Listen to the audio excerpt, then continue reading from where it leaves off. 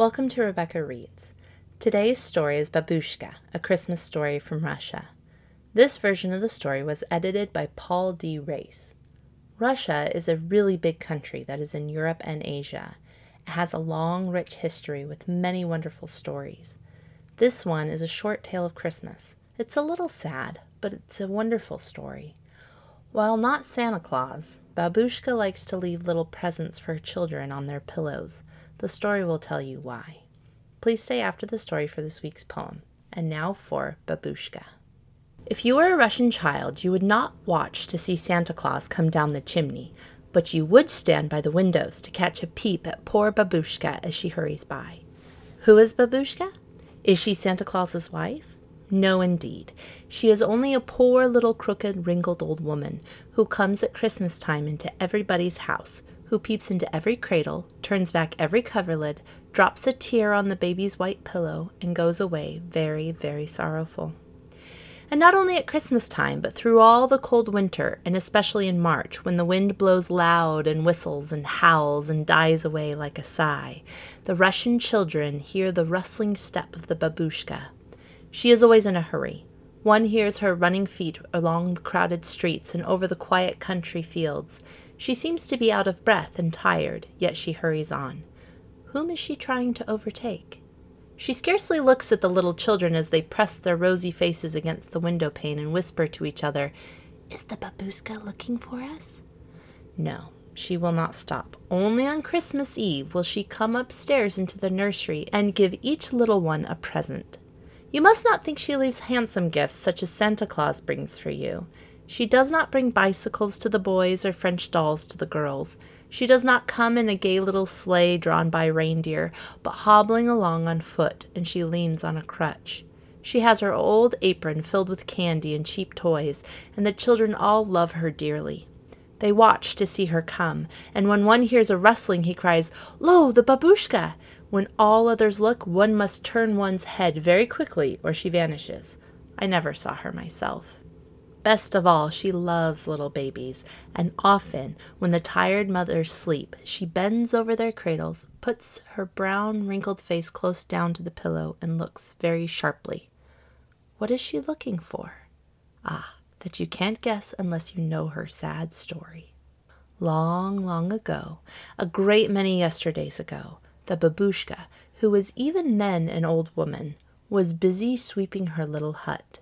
She lived in the coldest corner of cold Russia, and she lived alone in a lonely place where 4 wide roads met. These roads were at this time white with snow, for it was winter time. In the summer, when the fields were full of flowers and the air full of sunshine and singing birds, Babouscka's home did not seem so very quiet.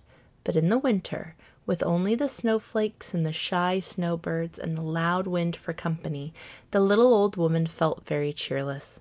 But she was a busy old woman, and as it was already twilight and her home but half swept, she felt in a great hurry to finish her work before bedtime. You must know that Babouscka was poor and could not afford to do her work by candlelight. Presently, down the widest and the lonesomest of the white roads, there appeared a long train of people coming. They were walking slowly and seemed to be asking each other questions as to which way they should take. As the procession came nearer and finally stopped outside the little hut, Babouscka was frightened at the splendor.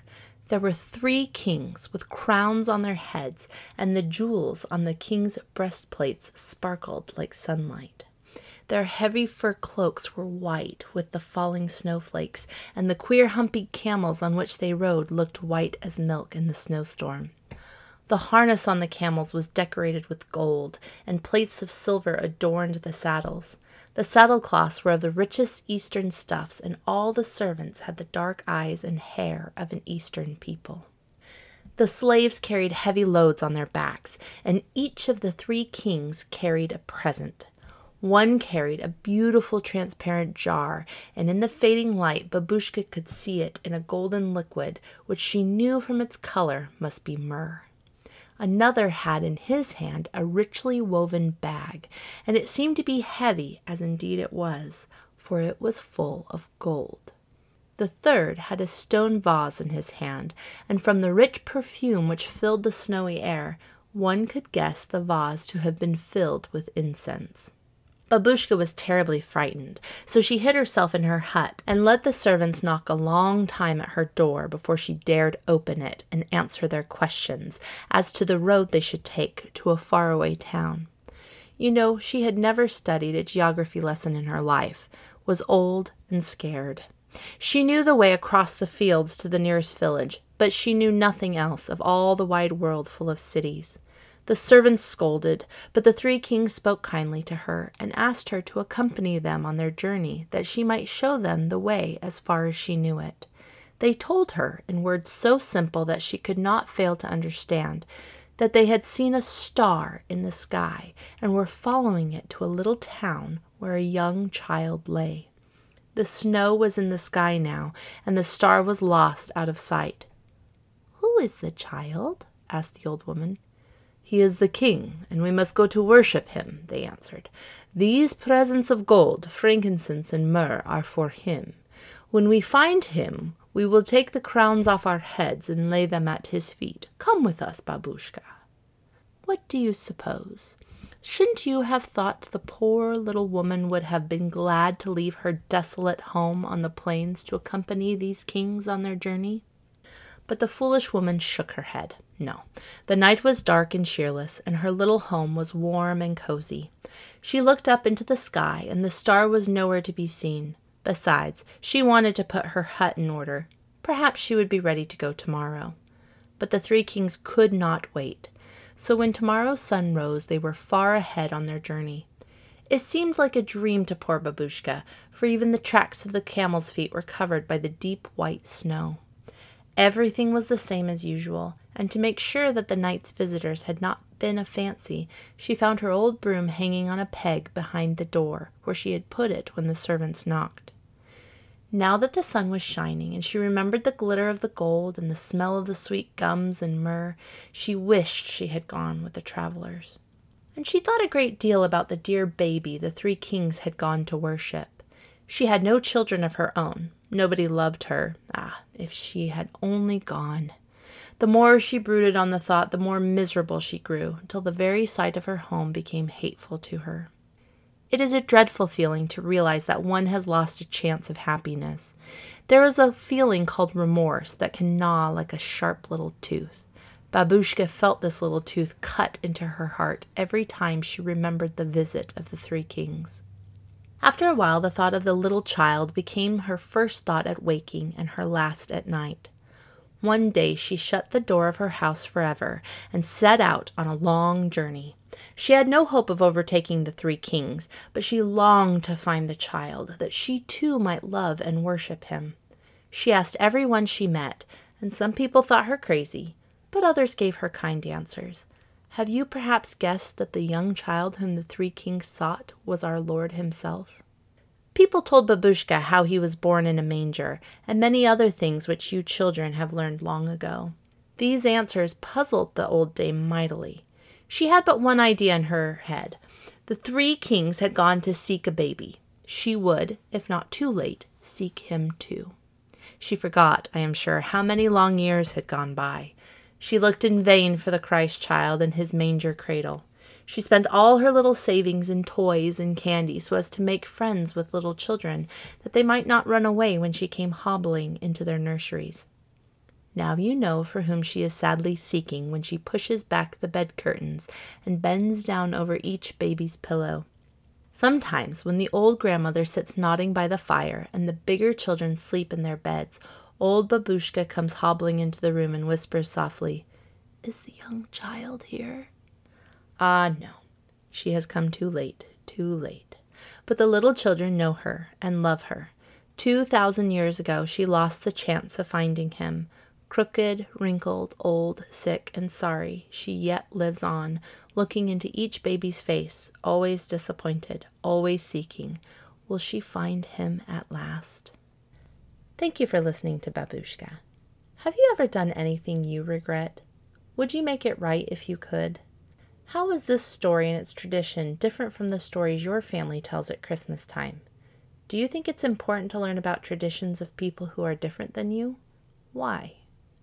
Today's poem is A Visit from St. Nicholas by Clement Clark Moore. It's really famous, and I'm sure you've already heard it. It is one of my favorites, and I couldn't help sharing it, especially since we are so close to Christmas. It reads, "'Twas the night before Christmas, when all through the house not a creature was stirring, not even a mouse. The stockings were hung by the chimney with care, in hopes that St. Nicholas soon would be there. The children were nestled all snug in their beds, while visions of sugar plums danced in their heads. And Mamma in her kerchief and I in my cap had just settled our brains for a long winter's nap. When out on the lawn there arose such a clatter, I sprang from the bed to see what was the matter. Away to the window I flew like a flash, tore open the shutters and threw up the sash.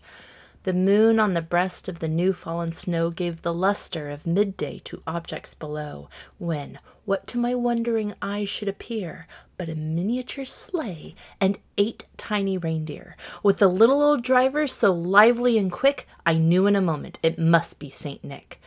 More rapid than eagles his coursers they came, and he whistled and shouted and called them by name. Now Dasher, now Dancer, now Prancer and Vixen, on Comet, on Cupid, on Donner and Blitzen, to the top of the porch, to the top of the wall, now dash away, dash away, dash away all. As dry leaves that before the wild hurricane fly, when they meet with an obstacle mount to the sky, so up to the housetop the coursers they flew, with the sleigh full of toys, and St. Nicholas too. And then, in a twinkling, I heard on the roof the prancing and pawing of each little hoof. As I drew in my head and was turning around, down the chimney St. Nicholas came with a bound. He was dressed all in fur from his head to his foot, and his clothes were all tarnished with ashes and soot. A bundle of toys he had flung on his back, and he looked like a peddler just opening his pack. His eyes, how they twinkled! His dimples, how merry! His cheeks were like roses, his nose like a cherry. His droll little mouth was drawn up like a bow, and the beard of his chin was as white as the snow. The stump of a pipe he held tight in his teeth, and the smoke it encircled his head like a wreath. He had a broad face and a little round belly that shook when he laughed like a bowl full of jelly. He was chubby and plump, a right jolly old elf, and I laughed when I saw him in spite of myself. A wink of his eye and a twist of his head soon gave me to know I had nothing to dread. He spoke not a word, but went straight to his work, and filled all the stockings, then turned with a jerk, and laying his finger aside of his nose, and giving a nod, up the chimney he rose. He sprang to his sleigh, to his team, gave a whistle, and away they all flew like the down of a thistle. But I heard him exclaim ere he drove out of sight, "Happy Christmas to all, and to all a good night." And that is another episode of Rebecca Reads. Is there a holiday you celebrate around this time of year that isn't Christmas? If so, let me know on my Facebook page, and I will share a story about that holiday. Don't forget to keep reading, and join me next week for another episode of Rebecca Reads.